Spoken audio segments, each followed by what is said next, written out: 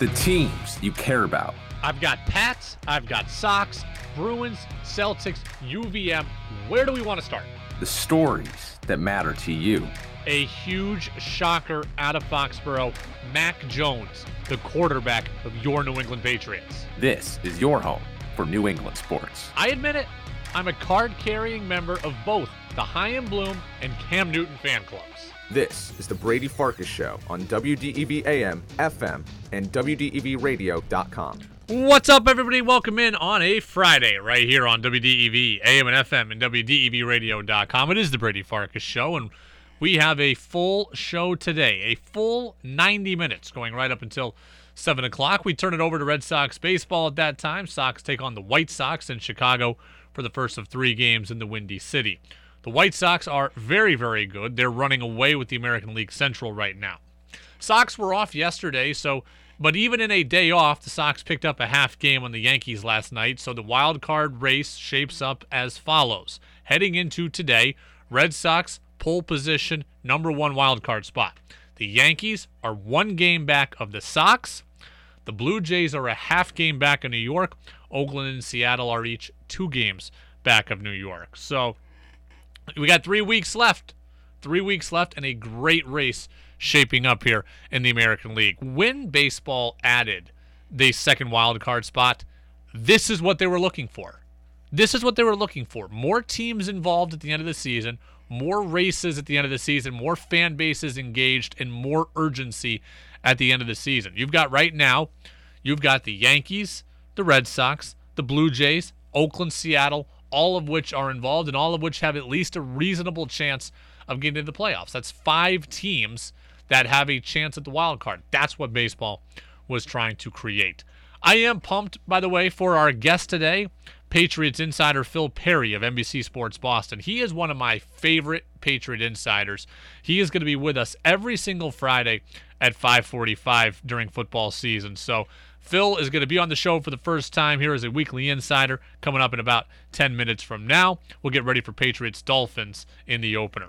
You can get in, as always, on the Napa-Morrisville, Napa-Waterbury text line. That's 802-585-3026. It's your locally owned Napa stores in Waterbury and Morrisville. Let's waste no time. Lego. 5, 4, 3, 2, 1.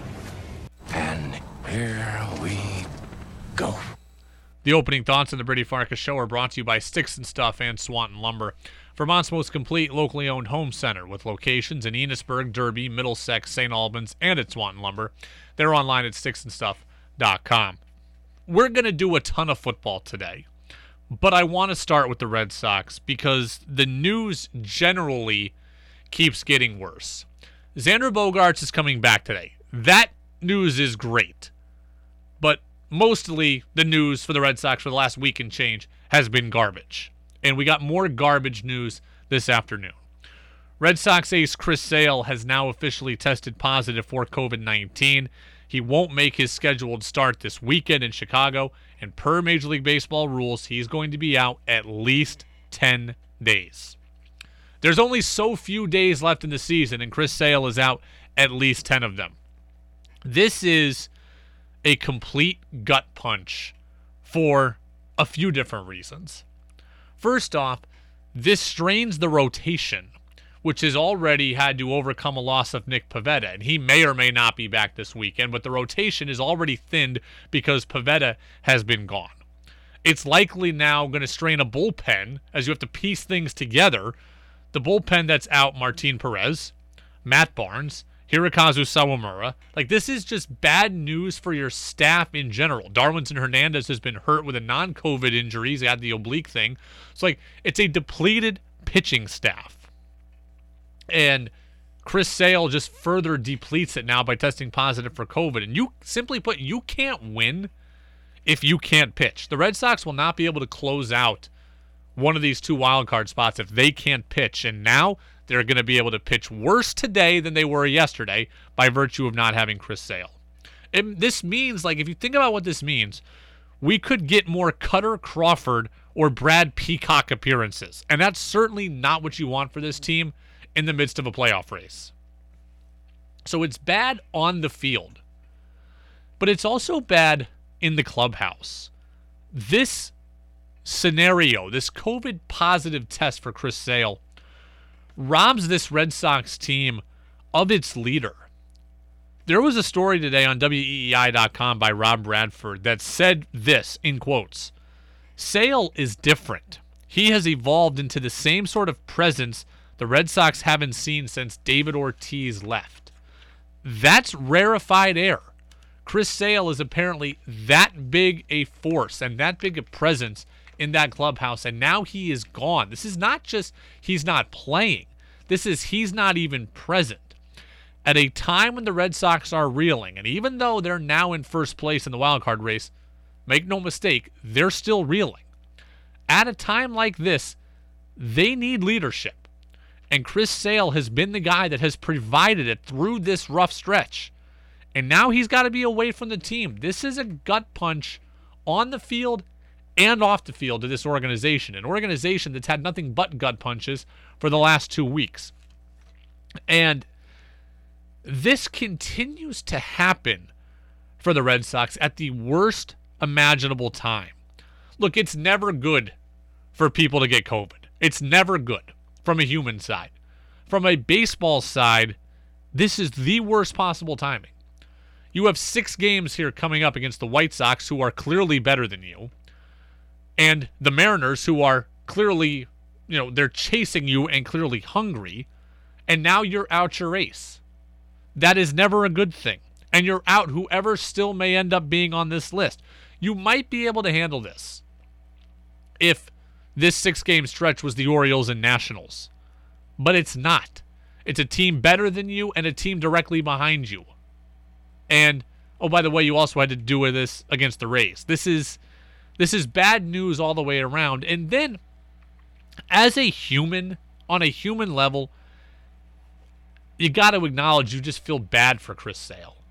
He worked so hard to come back from Tommy John surgery. He's been such a booster shot of energy for this team. You feel bad for him. He's pitched well, right? He's got a 2.52 ERA, striking out still a bunch of guys, not walking very many guys. He's pitched well. He hasn't been the Chris Sale of old, but he's provided you hope on the mound, and he's provided you leadership in the clubhouse.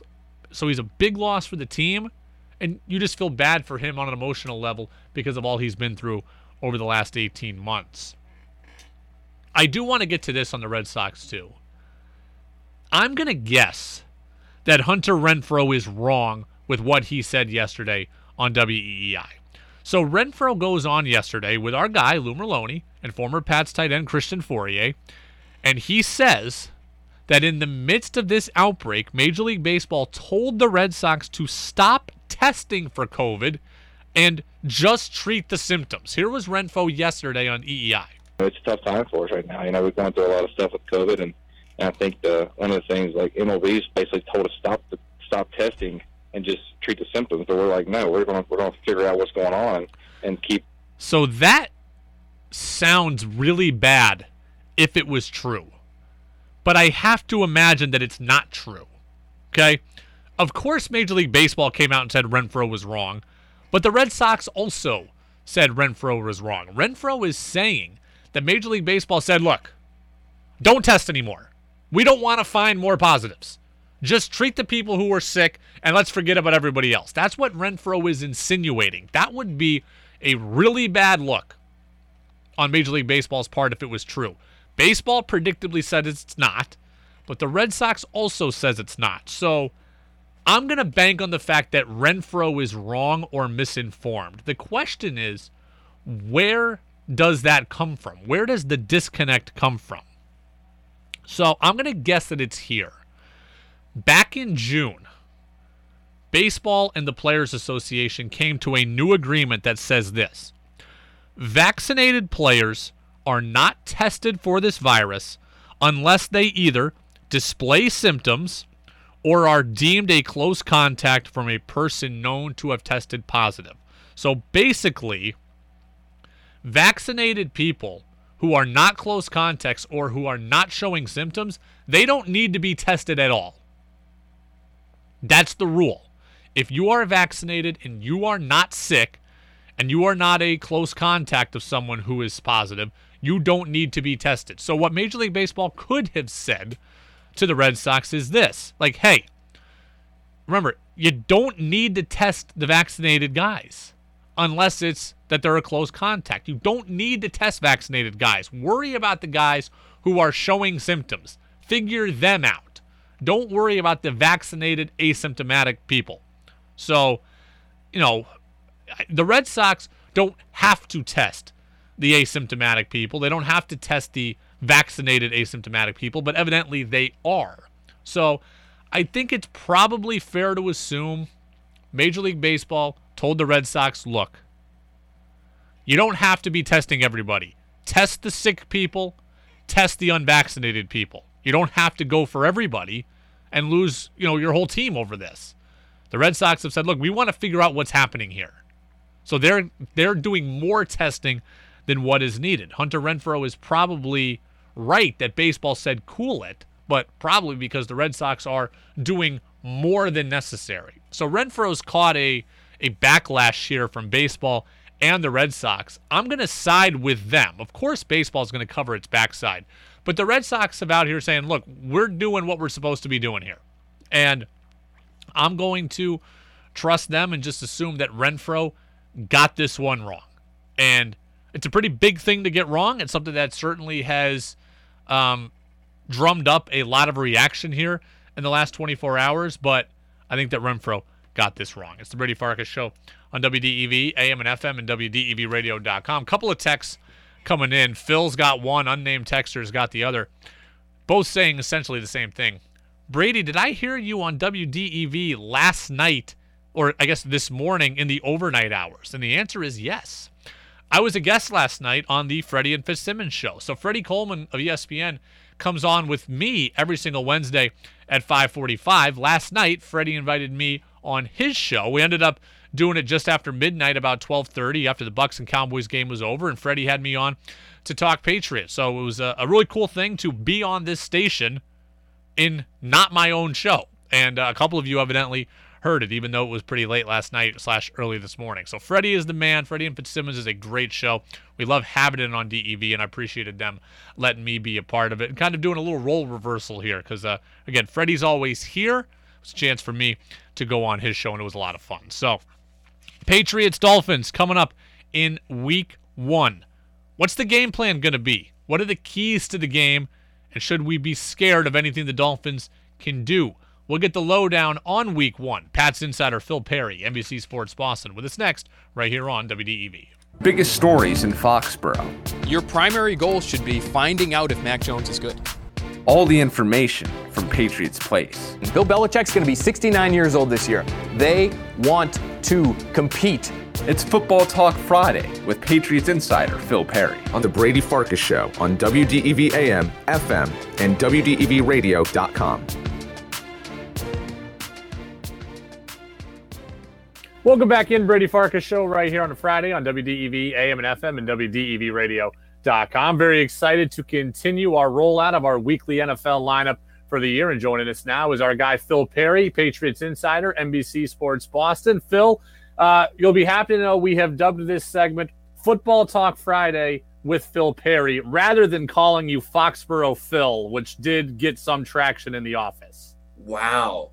That is shocking. I think I could have rolled with Foxborough Phil, but I'm not going to lie, Brady. I'm happy we settled where we settled. So we are pumped to have you on. Appreciate your time that you're going to be giving us every single week. Before we get to Week 1, let's close the book on the Cam Newton era in Foxborough. The Funky Friday video dropped today. We're going to go over it a little later ourselves here. But was there something that stood out to you? Did you have a big takeaway from Cam's openness? Yeah, I did. I thought there were a couple. I thought his perception of how the quarterback competition played out was interesting. I would have said that if you were looking at just trying to find the best quarterback to run the Patriots offense the way Josh McDaniels wants to run it, if there was a competition for that, I would have said based on what we saw from Mac Jones, he won the competition. But I understand Cam Newton's point of view, which was essentially, I had a good summer too. And yes, Max showed that he could play, and he's a first-round pick, and I understand how that works. He didn't say that, verbatim, but it felt like to me that's what he was getting at. Was Mac Jones showed he could play. He showed he was ready. Cam even said he proved he can be productive in this offense. He will be productive in this offense. Once that happens, I remember saying this throughout the course of time, whether it was Tom Curran or anybody else throughout the course of camp, this wasn't really a competition between Cam Newton and Mac Jones, is how Cam Newton looks at it. That's how kind of I looked at it. Really, from the moment Mac Jones was drafted, it was once Mac Jones was ready, you get him in there, even if Cam looks pretty good, because you've made this investment in him. He's a first-round pick. He is your future.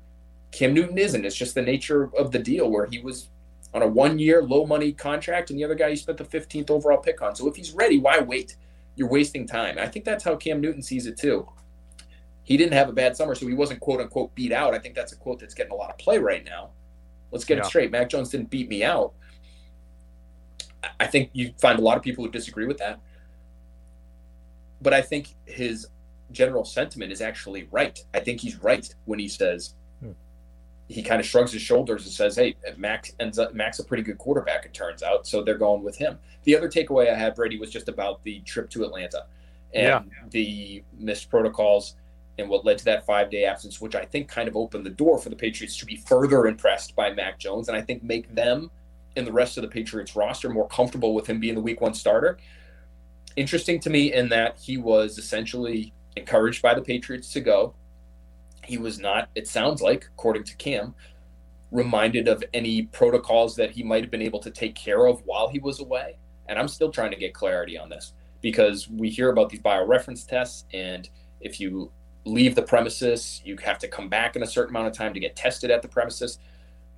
I'm still trying to figure out if he could have been tested, say, at the Falcons facility. They have a bioreference facility there. And would he have been able to satisfy the protocols had that been the case? I don't know that. But it sounds like there wasn't really much talk about the protocols. And to that, I would say, okay, maybe the team should be giving the guy a little bit more of a heads up or be on top of it in a little bit more conscientious a fashion. But he is 32 years old. He is somebody who's been in the league for 10 years. He knows that he has to jump through hoops to not be vaccinated and keep his job. And he wasn't on top of what he had to do either. So, I think his explanation, he thinks, might sort of clarify some things in people's minds. And maybe, I don't know if he's expecting exoneration from that. I don't think he should be, though, because, again, these guys are adults and they should be on the protocols that they do. Phil Perry, NBC Sports Boston, with us here on the Brady Farkas Show, WDEV, AM and FM, and WDEVradio.com. Moving over to Week 1 now, matchup against the Dolphins coming up on Sunday. I had a national radio host tell me earlier this week he thought that this was a statement game for both teams in Week 1. I hesitate to call Week 1 a statement game, but I will kind of reframe the question to you. Who needs this Week 1 win more? That's a great question. I think because of the nature of the quarterback situation, and because there's already some unrest down in Miami about whether or not Tua should be the guy. Should they be looking into Deshaun Watson? Yeah. Can he be the guy down the road if he gets more time? I think the Dolphins probably need it a little bit more. I think panic would set in, Brady, a little bit more strongly in Miami if it doesn't look good for them. I think if it ends up being a loss here in New England, it's not great. You're expected to be winning this year. This roster was entirely rebuilt in the offseason. We know the amount of money that was spent. They're expected to win right now, even though they have a rookie quarterback, but they're always going to have that rookie quarterback in his first professional game thing to be able to fall back on should it not go well. So I really think it's Miami right now because I think they have real questions about their quarterback, and they should. And unfortunately for them, Brady, they're doing him a disservice by what they're putting in front of him along that offensive line. I think it could be a mess offensively for the Dolphins this weekend. Well, we like hearing that as Patriots fans. We like the potential win up front for the Pats, but I am a little worried about the back end right now for the Pats. We know Stephon Gilmore is not there, and then all of a sudden, Jalen Mills now is not practicing or is limited in practice. How worried should we be about the secondary? And I'm getting a little worried about Jalen Waddle all of a sudden. So let's do Waddle first. I thought Bill Belichick, I asked him a few questions on Waddle the other day just because I think he's a fascinating player. I think he would have been a really good fit here. I think they liked him a lot here. I don't know if he would have been their first-round pick, but he had fans in the building. I asked Bill Belichick about him the other day and was sort of trying to get at the challenge of defending real speed out of the slot, because this is something we're seeing across the league now. Traditionally, and we know it better than any fan base in the country, but, those slot guys, whether it's Wayne Corbett or Wes Welker or Julian Edelman or Danny Amendola, they're not 4-3 speed guys. Yeah. You have that now, whether it's Tyler Lockett in Seattle, Jalen Waddle in Miami, T.Y. Hilton, in Indianapolis might have really been the first guy to kind of start this trend. But it's a tough job trying to run with those guys because they have the whole field to work with. They're not pinned up against the boundary and therefore limiting the routes that they can run down the field. Anyway, he likes the matchup, it sounds like, Bill Belichick. So, we have a pretty fast player in Jonathan Jones. He didn't say Jonathan Jones, but I know that's what he was getting at. He said we have a pretty fast player too. So Jalen Waddle, I would say, explosive ability, but I think the Patriots like what they have there. The second corner thing is interesting. They luck out Brady this week in that Will Fuller suspended. Yep. Because if he was on the field and you're talking about Will Fuller v. Juwan Williams or Will Fuller v. Sean Wade, that could be a real problem. Right now, you're looking at maybe Akeem Grant is their number 2 on the outside, or maybe they end up sticking Waddle on the outside and Grant on the inside, or maybe it's Preston Williams. I'm not sure how they'll end up playing it, but Fuller's better than those guys. And so I understand your concern. I think the Patriots might be able to get by sending a lot of pressure at Tua, trying to get it out of his hands quickly and making sure, again, whether it's Williams or I think it might be a smart move for them to play Sean Wade, because we saw Juwan Williams play quite a bit this summer and it didn't look all that good, Brady. I think you try to help those guys with your pressure up front, and I think they will be able to get pressure. This is probably a low end of an NFL number, but I'm just going to call it 70. If the Patriots get 70 plays offensively on Sunday, how many passes versus how many runs? I think they're going to come out and really try to establish the run, use that old football cliche. That's what they want to do. That's what they should be able to do against this Miami Dolphins front. The strength of their defense is in the secondary. So to expect them to come out in Mac Jones' first game against one of the best secondaries in football, in my opinion, with those 2 corners that they have, you're asking for trouble. So why would you mess with that when up front you really trust your offensive line? You have your fullback in Jakob Johnson that I think you're going to use early and often. And you have these 2 tight end sets that should allow you to, if they try to match those guys with safeties on the field because they're afraid of the pass game, should be able to allow this offense to run at will almost. So to me, it will be a run-heavy plan, because I think if you try to go the other way, you're doing what the Dolphins want you to do. So 70 plays, I think they would like to be at, I think they'd like to be at 40 runs, 45. Wow. That's assuming you're playing with the lead and that the game script allows you to run it that often. But if they're ahead, they're going to be running all day long, as long as it's working. And the Dolphins can respond to that by stacking the box and bringing extra players. And, they'll play the run on the way to the quarterback, because we know how much Brian Flores likes to blitz, and so he's totally comfortable with extra bodies at the line of scrimmage, so they can do all that stuff. And it'll be on Mac Jones to punish them when they do Brady, whether it's with play action or with just that quick hitting passing game that we saw all summer. Phil Perry, NBC Sports Boston. You can check him out in a bevy of places. He's the host of the Next Pats podcast, which you can get on Apple Podcasts and Spotify. He's the co-host of the Tom Curran Patriots Talk podcast. You can check him out weeknights on NBC Sports Boston, and you can check him out on Twitter at Phil A. Perry, and he's going to be with us every single Friday at this time here on WDEV. Phil, we appreciate the time and perspective, and enjoy week 1, and we will talk to you again next week.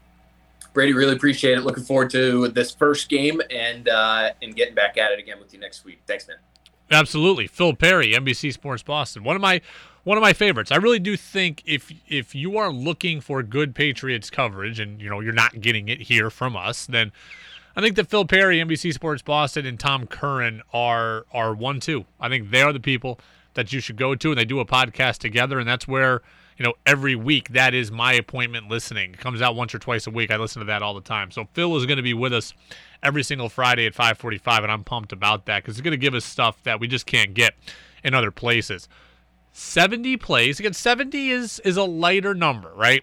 Kind of the average is 65 at the low end, 85 at the real high end. So I called 70 because it was a round number.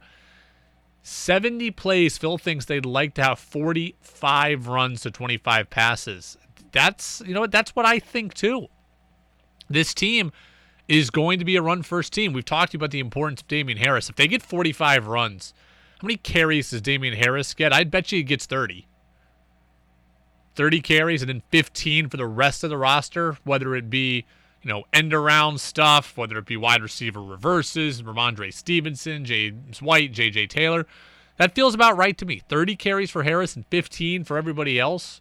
28 for Harris and 17 for everybody else. I think Phil's right. If the game flow allows the Patriots to play how they want, I think that is their preferred goal. That is what they are looking to do, is, as we've said all along for months, play bully ball. It's going to be a fascinating game. I'm going to give my official predictions at the end of the show at about 6:50, so you're going to want to stick with us there. But we'll have all the keys to the game at that point as well, too. So we are off and running. This is Football Talk Friday. We are off and running. Patriots-Dolphins, 4:25 on Sunday. I should remind you, we are your home for Patriots football. However, we will not have the game this week. So of the 17 games in the regular season, we're going to have about 13 of them.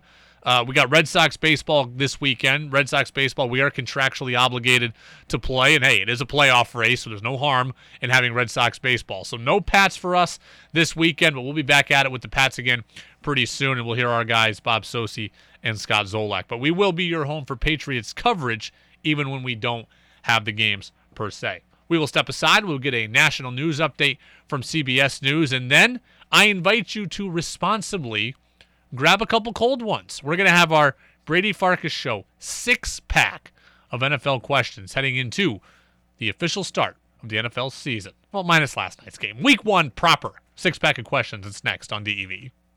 Now it's back to the Brady Farkas Show on WDEV AM, FM, and WDEVradio.com.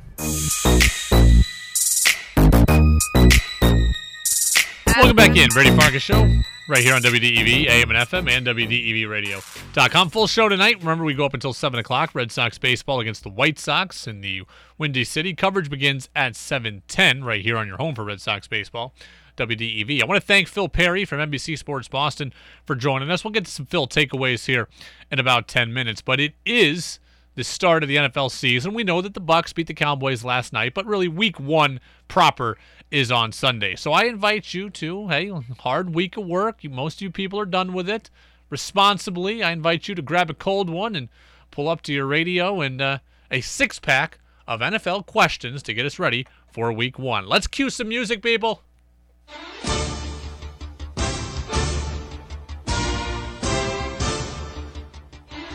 Oh, that's how you know. That's how you know football season is back, when we get the NFL primetime music. We got all kinds of bells and whistles for this stuff this year. All right, what's our first category? Big voice guy. The best game of the NFL weekend is... The best game of the NFL weekend. That's pretty easy. There's not a lot of great games here in week 1, but there is one great game, and that's the Browns and Chiefs at Arrowhead. This is a rematch of a playoff game, okay? The Browns are everybody's darling. I see multiple people picking the Browns to get to the Super Bowl in the AFC. A lot of people picking the Chiefs also. Chiefs may be the best team in football. Been to the Super Bowl two years in a row. Browns trying to get to the Super Bowl for the first time in forever. So there's all kinds of questions that come about in this game too. A lot of people not that high on the Chiefs wide receiving core beyond Tyreek Hill. Sammy Watkins is gone, remember? So how do the Chiefs wide receivers materialize? And how about Patrick Mahomes? Does he have to overcome weapons limitations? We don't think of the Chiefs as having weapons limitations, but the receivers right now lacking in a lot of people's minds. So Mahomes, Hill, Travis Kelce, a great trio. How about the rest of the roster, though, especially offensively? We'll see what the Chiefs can do. As for the Browns, they've added to their defense. They shored up their back end. They added Jadeveon Clowney, although right now he's listed as questionable. So we see about the Browns' defense, if that can be better.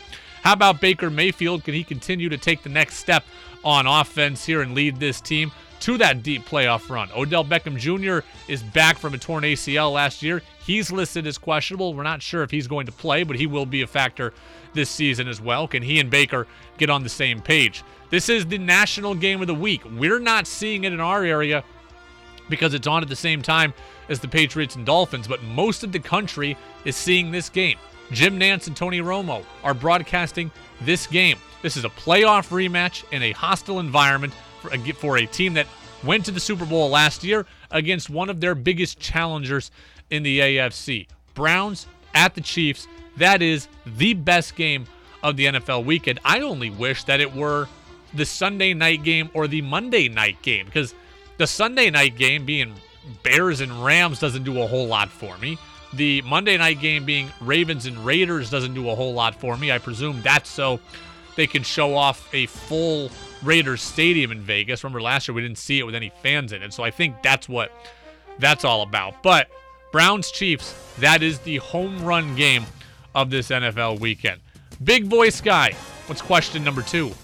The game that intrigues us most is... The game that intrigues us most, so a little bit different than what we think the best game of the weekend is. For me, I'm going with the Steelers at the Bills.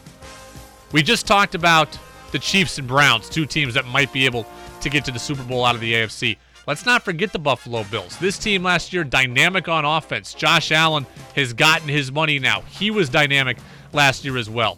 They've got one of the best receivers in the league in Stephon Diggs, one of the best quarterbacks in the league in Josh Allen, a defense that is opportunistic but doesn't get after the quarterback all that well. So Bills, very, very good. They have some questions, though. Here is in Patriots country, we want to know, is there any chance the Pats can sneak into the division conversation? I don't think so, but a lot of people do. If the Bills come out and look human here in week 1, that's going to give an opportunity for Patriots fans to think the Pats have a chance to sneak into that conversation. As for Pittsburgh, they're a very intriguing team too. They've kind of been left for dead, by me at least, this offseason. I've talked about Baltimore being better than the Pats, Cleveland, Tennessee, Kansas City, Buffalo. I have not once mentioned Pittsburgh. Ben Roethlisberger is on the decline. We know that. The question is, has he hit the cliff entirely at this point? A lot of people think Pittsburgh is a 500 team or worse at this point solely because of Roethlisberger. They just got the contract done with TJ Watt, so he's going to play. They've got Juju Smith-Schuster back. And what about Ben? That's the question. What about Ben? If he's good, the Steelers are in the mix for a playoff spot as well, and they're going to challenge the Pats for that 6th spot in the AFC. If Roethlisberger is not good, then the Steelers are just going to be a once great team that is now coming back down to earth. It's all going to depend on Ben Roethlisberger. Question number 3, Big Voice Guy on Football Friday. The bar rescue game of the week is... The bar rescue game of the week. The reason why we dubbed this the bar rescue game of the week, this is your worst game of the weekend. And the reason why we call it this is every Sunday, John Taffer's show, Bar Rescue, is on. It's a marathon. It's on all day long. You get hungover from Saturday night, you lay on your couch all day, and boom, there's Bar Rescue. So I would rather watch Bar Rescue Marathon than watch this NFL game. This is why it's our worst NFL game of the weekend. I would rather watch Bar Rescue than watch the Vikings and the Bengals. No interest. Okay, there are other games that aren't that interesting, like Jacksonville and Houston, but Trevor Lawrence is playing. The Jets and Carolina, Zach Wilson's playing, the number 2 pick in the draft. Vikings-Bengals gives me almost no intrigue at all. I'm not a Kirk Cousins fan. Joe Burrow, I am interested in how he comes back. I'll check the highlights on that. Vikings-Bengals does absolutely nothing for me. The Vikings should win this game. Justin Jefferson, Adam Thielen, Dalvin Cook, Kirk Cousins. That's a better offense, certainly, than what the Bengals have. Joe Burrow, I'm curious about. Jamar Chase, who they took in the first round, had just a nightmare preseason. I'd like to see if he can get it together here in the regular season. But beyond a few mild storylines, that game does absolutely nothing for me. Moving on, number 4. The player we want to watch most this week is... The player I want to watch most this week. I bucked the trend here and did not go with the quarterback. Usually this answer is a quarterback. For me, the player I want to see most is new faces in new places, and that's Julio Jones of the Tennessee Titans. I think the Titans can be really good. For a long time, I was really anti-Ryan Tannehill. I think Ryan Tannehill throws a very good deep ball, and I think he commands that offense well. We know that Derrick Henry drives the bus in Tennessee. He's really, really good. Near a 2,000-yard back, and he's a punishing runner that can wear defenses down. I've called the Patriots Titans light. Well, Ryan Tannehill does a really good job at managing the Titans. A.J. Brown, Derrick Henry, and now Julio Jones. Julio's not the same player that he was 5 years ago, but if he's healthy, he's pretty darn good. His former teammate in Atlanta, Harry Douglas, said he is still a top wide receiver. Well, I say this a lot to a lot of people. When it comes to Julio Jones, it's very luxurious when you have a guy who's double coverage and you can throw it to him no matter what, and he's probably going to catch the football. You don't have any luxury with guys like that in the NFL across the board, period. We've got to see the defense for Tennessee this year, but they got a defensive-minded head coach in Mike Vrabel, so I think they'll probably figure that out as the season goes on. We've got to see the defense, but offensively, there's a real three-headed monster there. Derrick Henry, A.J. Brown, Julio Jones, and Ryan Tannehill running the ship. He can throw the deep ball. Henry can punish you up the middle. You can come to the line of scrimmage, and Tannehill can beat you over the top to not one but two great targets, both downfield and in the red zone. Julio Jones, I think, can make a real impact if he can stay healthy in this AFC. The Pats are going to play Julio Jones and the Titans later on in this year, and I'm very curious about his impact in Nashville because I think the Titans are a good team, and I put them ahead of the Patriots right now. Question number 5. The player with the most pressure this week is... The player with the most pressure this week as we are here in week 1. By the way, this is our 6-pack of questions here on the Brady Farkas Show on WDEV, and you can get in with some of your thoughts on the Napa Morrisville, Napa Waterbury text line 802-585-3026. Player with the most pressure, Carson Wentz. There's a couple people that have a lot of pressure. Carson Wentz has the most. Couple different reasons. There were some not so glowing reviews of him in Philadelphia. Not a great teammate. Checked out on his team. He got out of Philadelphia. We think, hey, change of scenery, this is all he needs. Well, we're going to find out here pretty quickly. They're at home, going up against a very good Seattle team that went to the playoffs last year that plays in the best division in football. The Seahawks are good. I would say they're not great. Tough matchup in week 1. Carson Wentz, gets out of Philly, has got to prove that it was just the location and circumstance he was in and not him. He's got everything lined up for him. He's at home. He's got his old coach back in Frank Reich, a guy who we found great success with in Philadelphia. So that's on the field pressure.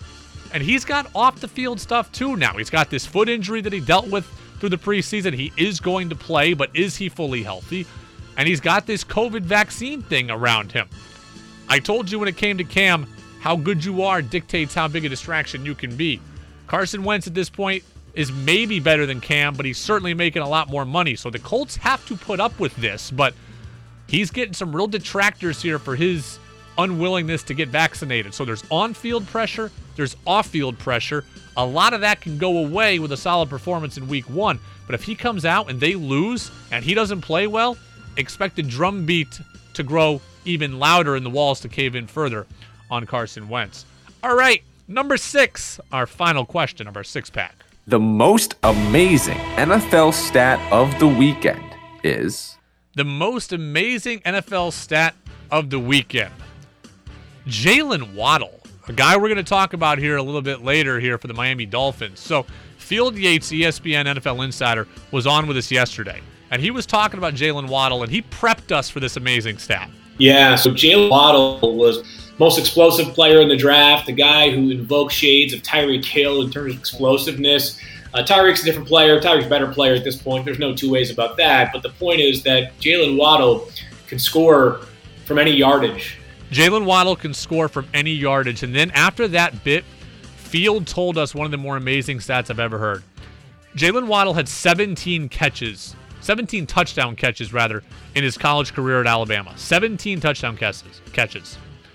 The average yards per reception on those touchdown catches, 44. Nearly every touchdown that he had was like from midfield on average. That's how fast this guy is. That's his ability to get open, his ability to separate, and his ability to break away from defenders. If you ask me if there's one player on the Dolphins that scares me going into week 1 against the Patriots, it is Jalen Waddle, because that speed is electric. And the Pats are a little undermanned in the secondary without Stephon Gilmore. Overall, the Dolphins don't have a lot of individual pieces that scare me. Jalen Waddle does, because he's got a skill set that you just can't teach and you just can't easily coach against, and that's speed.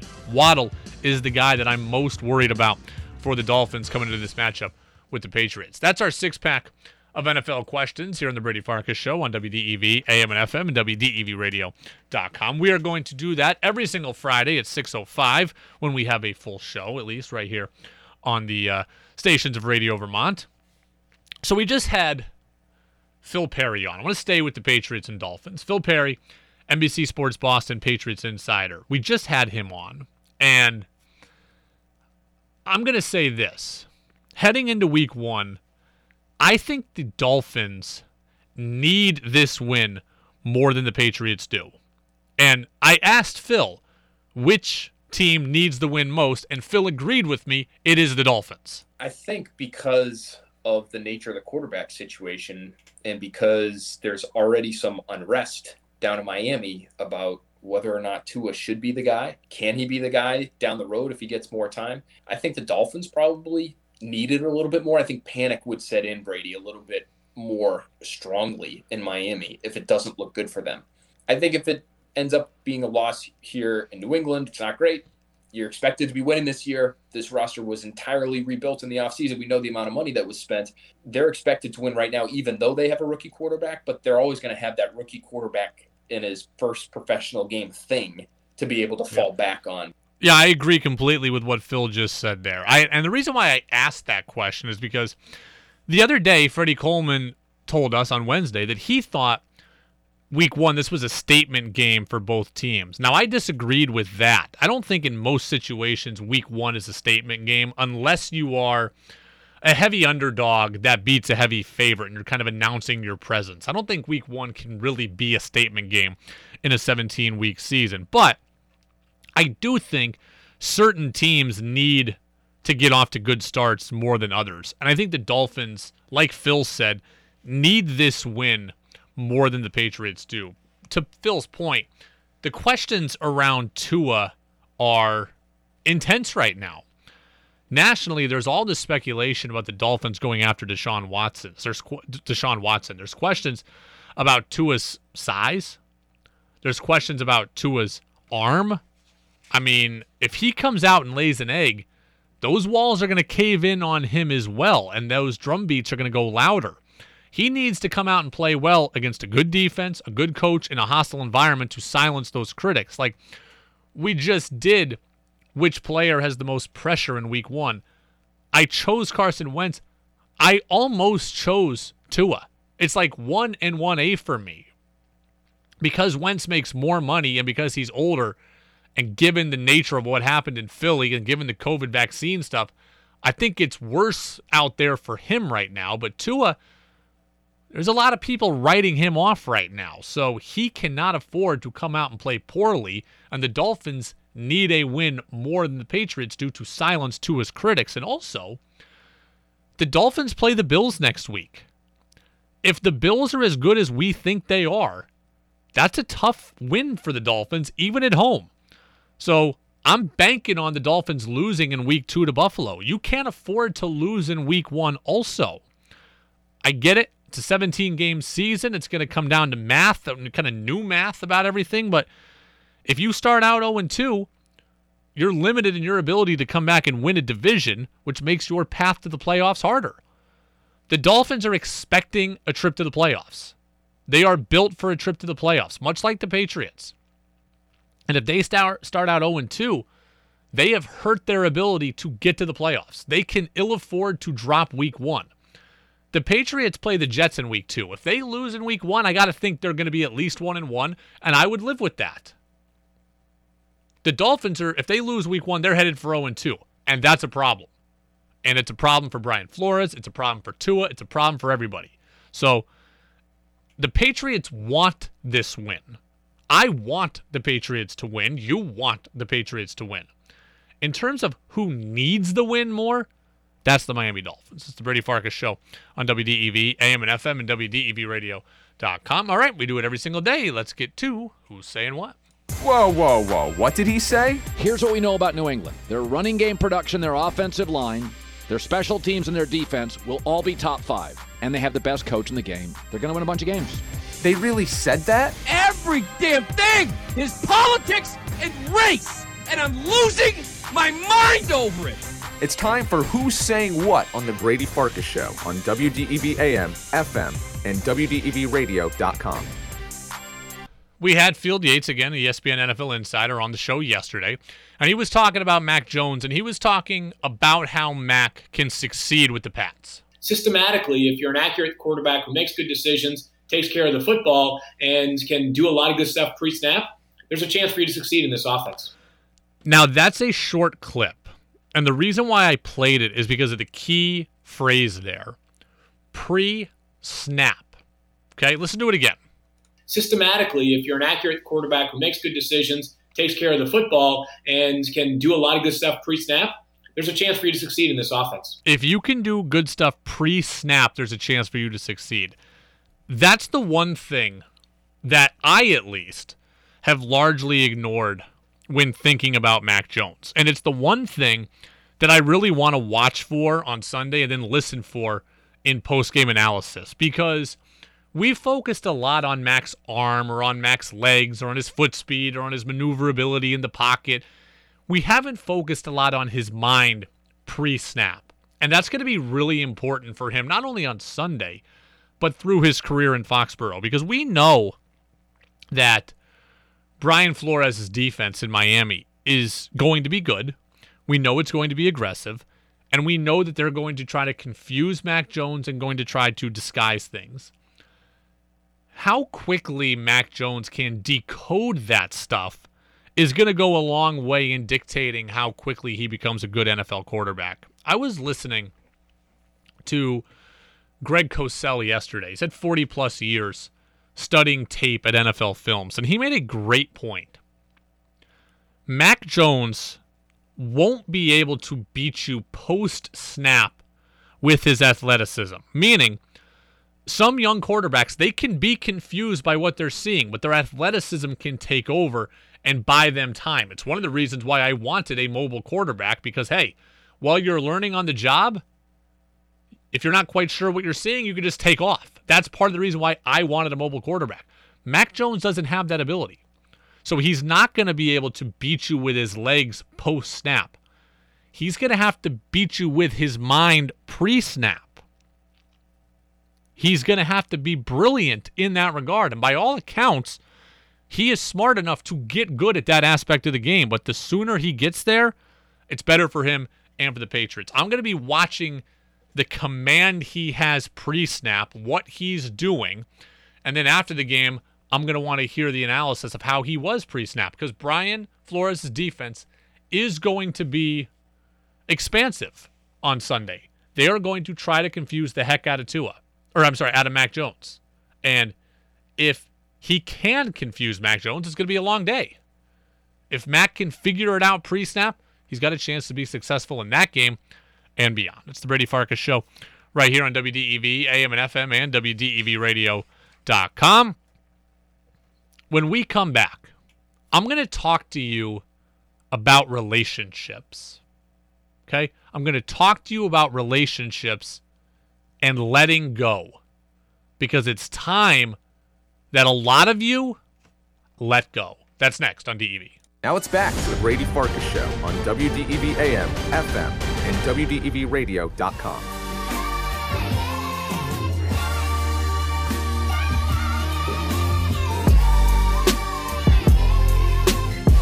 Welcome back in, Brady Farkas Show, right here on WDEV, AM and FM, and WDEVradio.com. Remember, Napa Morrisville, Napa Waterbury text line is open, 802-585-3026. Your takes on the NFL games, Patriots-Dolphins. What are you looking for in this game? And your predictions. I'm going to give my predictions and the keys to the game in about 20 minutes. I want to talk with you about relationships, okay? To Patriots fans, okay, I am pleading with you. To Patriots fans and to New England networks, it is now time to stop following every move that Tom Brady makes. It's time to move on. It's time to move on. There is nothing worse than someone who was in a relationship who can't let go. Eventually, even if you don't want to move on, you have to move on. For us, that time is now. The only reason we spoke about Tom Brady yesterday is because it was opening night and the Bucs were the only game on. And we'll talk about Brady again in Week 4 lead up and post game of Week 4. But beyond that, don't expect me to hang on Tom Brady's every move all season. Don't expect me to be giving you constant Bucs updates. It's time to move on. I have. The rest of you need to. We had a great run. Like, let's just acknowledge that. With Tom Brady, we as fans had a great run. 20 years. Accomplished amazing, never been done before things. But Tom Brady has moved on. We need to also. I was enraged last night. I see Boston networks and Boston radio stations with sponsored Bucs content. I see WEEI live tweeting the game last night about him. And clearly these places are doing this because the fans are interested still. Stop being interested in this way. If you think that I'm wrong, if you think that we should still be giving Tom Brady, all of our attention, let me know. 802-585-3026, because I don't think so. I don't think we should. I get it last year, right? Last year I got it. The wound was fresh. The breakup had just happened. You didn't think the Pats were going to be that good, so you kind of gravitated to a team we thought would be good. Like, I get it. Last year I got it. If we equate this to real life, you break up, and for the first little bit, you're pretty upset. You want to stalk, you're doing a constant refresh of the person's social media accounts, seeing if they posted about you. You're doing drive-bys at their house, seeing if they're hanging out with somebody else, seeing if they've moved on. Okay, you want to keep tabs early on after the breakup. I get that. Now, we are past that. We are past that. Stop being so enamored with your ex. It is pathetic. It is pathetic when you can't get over your ex and you've had ample time to. We have had time. All of us. We've grieved, and now we move on. I don't want to see WEEI or NBC Sports Boston, two places I really respect, tweeting constantly about Tom Brady. They're doing that because all of you want them to, and I don't want that. I am not a Bucs fan. Tom Brady has moved on. You have to also. Cam Newton was your rebound relationship. You got rid of him. You have now moved on to a new long-term partner in Mac Jones. Give him your attention.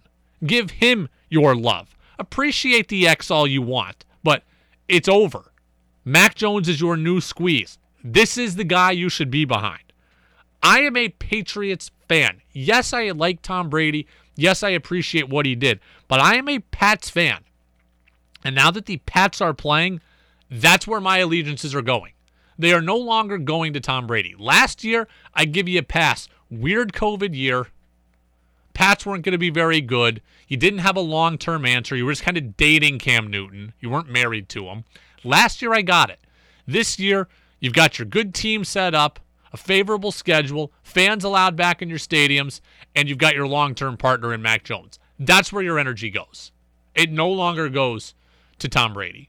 I implore all of you to move on in this relationship. A couple of texts, Napa Morrisville, Napa Waterbury text line, 802-585-3026. We get Mark from Richford, all the way up there, says, Brady, I agree with you. I am a Patriots fan. That said, I am excited for Week 4. It should be special. Yeah, it will be special. Week 4 will be special. And that's the time. It's like the family reunion or the kid's graduation, right? You're divorced, you've been divorced, you come together at graduation, and you all talk nice, and then you go back your separate ways. That week 4 will be fun. It will be a fun family moment. But that's it. That's all I need. I'm not live tweeting Bucks-Bengals games just to see what Tom's doing. I'm not refreshing the Facebook page every 5 minutes. Did he post about me yet? Does he miss me too? I'm not doing that. That's not happening for me. I am over it. You need to be over it as well. All right. We usually, when we have full 90-minute shows, we do this every single day. We didn't get a chance to do it yesterday, but we bring it back today. We haven't had a lot of full 90-minute shows lately. So let's get to Crazy Twitter Takes. The internet, it's a really weird place. Where'd you hear that? The internet. And you believed it? Yeah. They can't put anything on the internet that isn't true. Where'd you hear that? The internet. It's time for Crazy Twitter Takes on the Brady Farkas Show right here on WDEV AM, FM, and WDEVradio.com. Doesn't anyone notice this? I feel like I'm taking crazy pills! All right, Crazy Twitter Takes here on the Brady Farkas Show on WDEV AM and FM and WDEVradio.com. Cam Newton posted his video with a video we knew was coming today. He said he had some things to get off his chest, and he wanted to clear the air about his release from the Patriots and the state of his career. He said he wasn't retiring. We knew that. He's also not in a rush to sign tomorrow, but he's not retiring. I saw a tweet that said this. Cam Newton probably should have kept that interview to himself because he basically told everyone his mere presence as a backup would be a distraction. All right. I'll play what Cam said, but first off, that is a crazy Twitter take. Whoever said that, and I can't remember the person's name, that is a crazy Twitter take. Cam Newton says he thinks he was released for this reason. Here's Cam in his own words. If they would have asked me would I play behind, they say, Cam, we're going to give the team to Matt. Okay. You're going to be the second string. We expect you to be everything and some to guide him throughout this tenure. Okay. I would have said absolutely, yeah. Cam. But listen. Cam. Listen. The truth of the matter is this. He would have been uncomfortable. With you looking over his shoulder? Yeah. You felt like that? Yeah, he would have. And they knew because you have to understand. You are intimidating presence now. That is true. Yeah. So Cam says he was released because they wanted to give the job to Mac Jones. They didn't want Cam to be the backup because that would have made Mac Jones uncomfortable. That falls in line with exactly what we said a week and a half ago when Cam was released.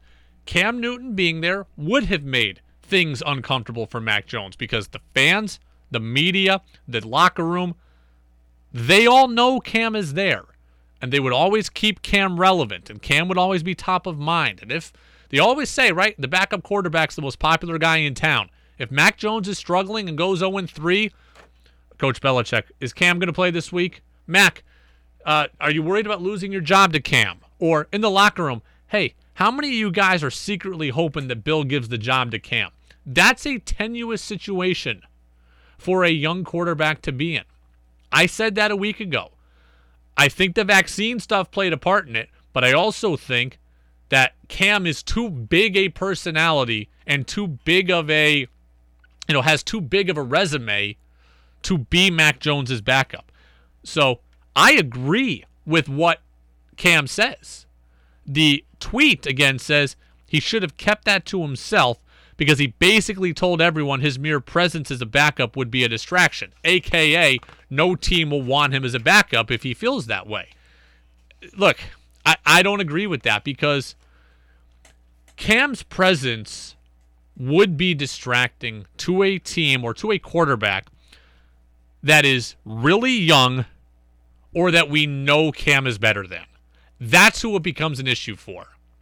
Cam's personality and presence isn't overshadowing Aaron Rodgers. It's not overshadowing Tom Brady. It's not overshadowing Russell Wilson or Dak Prescott. It's not overshadowing someone who is established and someone who has experience on their side and someone who is good.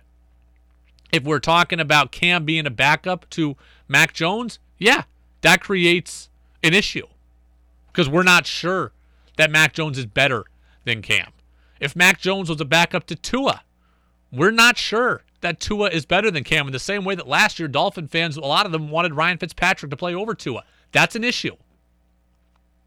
That's an issue for the young quarterback. So there's places where Cam would overwhelm the quarterback room and the potential quarterback. But there's plenty of places where Cam would fit in fine as a backup, where a quarterback is established and where a quarterback is good. So that is a crazy Twitter take to me.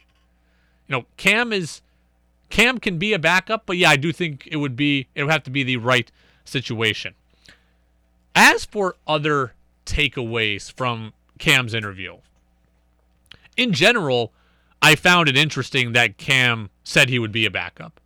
Now, he could have just been saying that for the camera, for the scouts, for the execs, but Cam has been pretty forthright with us throughout his entire tenure. If he says he would be a backup in New England, I believe him. I'm just kind of surprised at it. You know what? I take that back. I'm not surprised at it. Given what we know about Cam, I think Cam has said, I don't really want to change teams at this point in my career. So I think he was comfortable in New England with the team, the locker room, the playbook, the coaches. I believe him. Okay, I'm not surprised. I take that back. If Cam was offered a chance to be the backup in New England, I think he would have taken it. I think he would have been, sure, resentful secretly, but I think he would have done it because he liked the situation he was in. But, you know, does he want to go out and back up a youngster now? Probably not. I think his ego is too big for that. I think most veterans' egos are too big for that. They don't want to back up somebody who's younger, not as accomplished as them, or who they think they're better than. Mac, I think it would have been an exception because he already was established in Foxborough. Anywhere else, I don't see him. I don't see him wanting to go to Miami and back up Tua. I don't see him wanting to go to Cincy and back up Joe Burrow. I just don't see that. So I believe him when it comes to New England. I don't think he readily wants to be a backup somewhere else. I think he's smart to wait his time and wait for an injury to happen. And I think he'll probably get a chance when it does, because quarterbacks get hurt every year. Another takeaway that I had from what Cam had to say is that his father, who we did the video with, his father Cecil, was much more upset about Cam's release than Cam was. Here's Cecil Newton. I'm just gonna speak truth to power.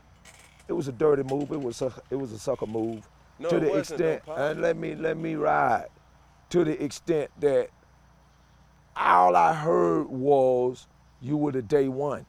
I'm going with dollar bill on that quest, okay? And I know you didn't do enough to be a detrimental asset to this organization on no front. So he says it was a dirty move. It was a sucker move, what they did to Cam. I think Cam's father is more upset than Cam. And you know what? Cecil Newton, with that quote, came off as very relatable to me. Think about it. When your kid has something you think they deserve taken from them, don't you feel that exact same way? Aren't you protective of your child? Don't you hate to see your child hurt or have an opportunity taken from them? Right there, Cecil Newton showed me he's just a guy who loves his kid. Is he right? You know, I think he's right that Cam deserved the job. I'm not necessarily saying it was dirty, but I think that Cecil Newton's right. Cam deserves to be the quarterback here in week 1. But, you know, he's blindly following his son. And I think that is what a lot of parents do. I think, you know, he doesn't live the business like Cam does. Cam can go, hey, Pop, that's the business. Well, he doesn't live the business. Cecil Newton lives his kid. How could this happen to my kid? My kid was done wrong. My kid was lied to. I think most parents would look at it that way. That's what parents do. They love their kids, and they support their kids. And I had no problem with how Cecil Newton felt or what he said, because I think it's incredibly relatable.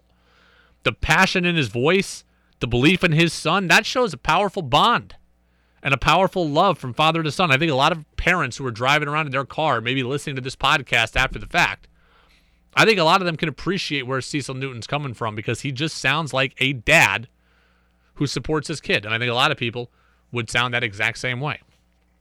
All right, the last one real quick. Last Cam Newton takeaway was he just had some nice words for Mac Jones. Mac and cheese, Mac 10, whatever you want to call him, man. He did do what he came to do. He proved that he can be productive, and he will be productive. Yeah, but he got. I liked hearing that. Okay? Simply put, I liked hearing that. Cam Newton, whether you think he's doing it for the camera or you think he's genuine, either way, he took no shots at anybody. The Patriots, Mac Jones, anybody. He was honest. He was forthright. And he said, look, Mac Jones is good. He made it clear. Mac Jones is good. He also made it clear that he didn't think he played poorly, but he acknowledged that Mac Jones is good and the team can win with him. I thought that showed class, and I thought it showed grace, and I appreciated it. With that, I got to say, we talk about moving on from Tom Brady. I think it's time for me to move on from Cam Newton. The only time I think we'll talk about Cam from this point forward is if he happened to re-sign in Foxborough. If the Patriots were, if Mac appears to be a bust or isn't ready, or if Cam signs somewhere else. But I don't think we're going to hear a lot from Cam at all over the next couple of weeks. Until he signs somewhere, I don't think we're going to hear a lot from Cam or a lot about Cam. And you know what? I appreciate the Cam Newton experience. It made last year a not very enjoyable 2020 overall. It made it a lot more enjoyable as a media member and as a fan, despite, what you think is a lack of success. It's the Brady Farkas Show on WDEV, AM and FM, and WDEVradio.com. When we come back, Pats-Dolphins, keys to the game, what we're looking for, and my overall predictions for Week 1. And we'll read some of your predictions from the Napa-Morrisville, Napa-Waterbury text line. That's coming up next right here on WDEV. Now it's back to the Brady Farkas Show on WDEV AM, FM, and WDEVradio.com. I'm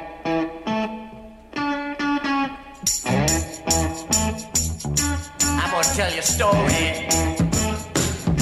I'm gonna tell you about my town. Welcome back in, Brady Farkas Show right here on WDEV, AM and FM, and WDEVradio.com. The show brought to you in part by Evan Hallstrom Racing. Evan Hallstrom, an 18-year-old race car driver on the Pro All-Star Series for the Super Late Models. He's out of Northfield, Vermont, and he's raced at Thunder Road, and there's racing tonight going on at the nation's site of excitement. It's WDEV Radio Night. I won't be there because I'm here burning the late oil here on the show, but a lot of our teammates at DEV will be out there. Evan Hallstrom is a guy, again, 18 years old. He's the youngest ever to qualify for the Vermont Milk Bowl. So if you love local racing and you love the flavor of Thunder Road and you're on your way out to the nation's side of excitement now, go give him a follow at evanhallstromracing.com. Okay, keys to the game, Patriots-Dolphins. The number one key for me in this game for the Pats, the ability to tackle in space. It sounds basic. It sounds fundamental. It is. It's important. The Dolphins don't have a great offensive line. The Patriots have a very good front seven now. The Pats are going to be able to generate pressure. They're going to try to get the ball out of Tua Tagovailoa's hands quickly. And Tua is smart enough, disciplined enough, and accurate enough to oblige with that. So if the Pats are going to bring guys quick, Tua's going to get rid of the ball quick, the Pats are going to have to be able to tackle in space. Because if they get out of his hands and it's a 3-yard pickup, it needs to stay a 3-yard pickup. If 3-yard pickups become 13-yard pickups, become 23-yard pickups, then that is a problem. If the Pats can be good tacklers in space and be fundamental, they can force, some tougher down and distance situations for the Dolphins. We don't trust that Tua can beat you on 3rd and 8 consistently. 3rd and 2, though, he can. And the Pats are going to want to stay out of that situation. If he's going to dump it off, keep it a dump off. 4 yards can't become 24 yards. Dolphins have a lot of speed. They have a lot of playmakers, like my guy, Jalen Waddle, who I am worried about. Cameron Wolfe of the NFL Network on Waddle. No, I think that he's going to be dynamic from the jump. I don't know if he has a full route tree under him, but the way they want to use him is a lot of how he was used in Alabama. Get the ball out to him quickly, get a lot of slant passes, and really get him to use his speed as a playmaking ability. A lot of speed on this Dolphins team. Waddle, Myles Gaskin, Albert Wilson. Pats need to be sure-handed tackling. Number 2 key for the Patriots in this one. Simply put, right? Easy. Run the ball well. Okay? Phil Perry, NBC Sports Boston. Here's what he told us earlier in the show. I think they're going to come out and really try to establish the run. use that old football cliche. That's what they want to do. That's what they should be able to do against this Miami Dolphins front. The strength of their defense is in the secondary. So to expect them to come out in Mac Jones' first game against one of the best secondaries in football, in my opinion, with those two corners that they have, you're asking for trouble. So why would you mess with that? Yeah, Phil's right. The Dolphins are elite at defensive back with Jones and Howard. You would be foolish to ask Mac Jones to throw on them all day. If they can run, similar to what the Dolphins should try to do, if you can run, set up third and manageable, second and short, then you can make things happen in the pass game. The Pats can utilize their tight end and utilize play action, but they have to get good down and distances in order to do that. They cannot be stuck in predictable passing downs. 3rd and 9 isn't going to work here. 3rd and 3 will.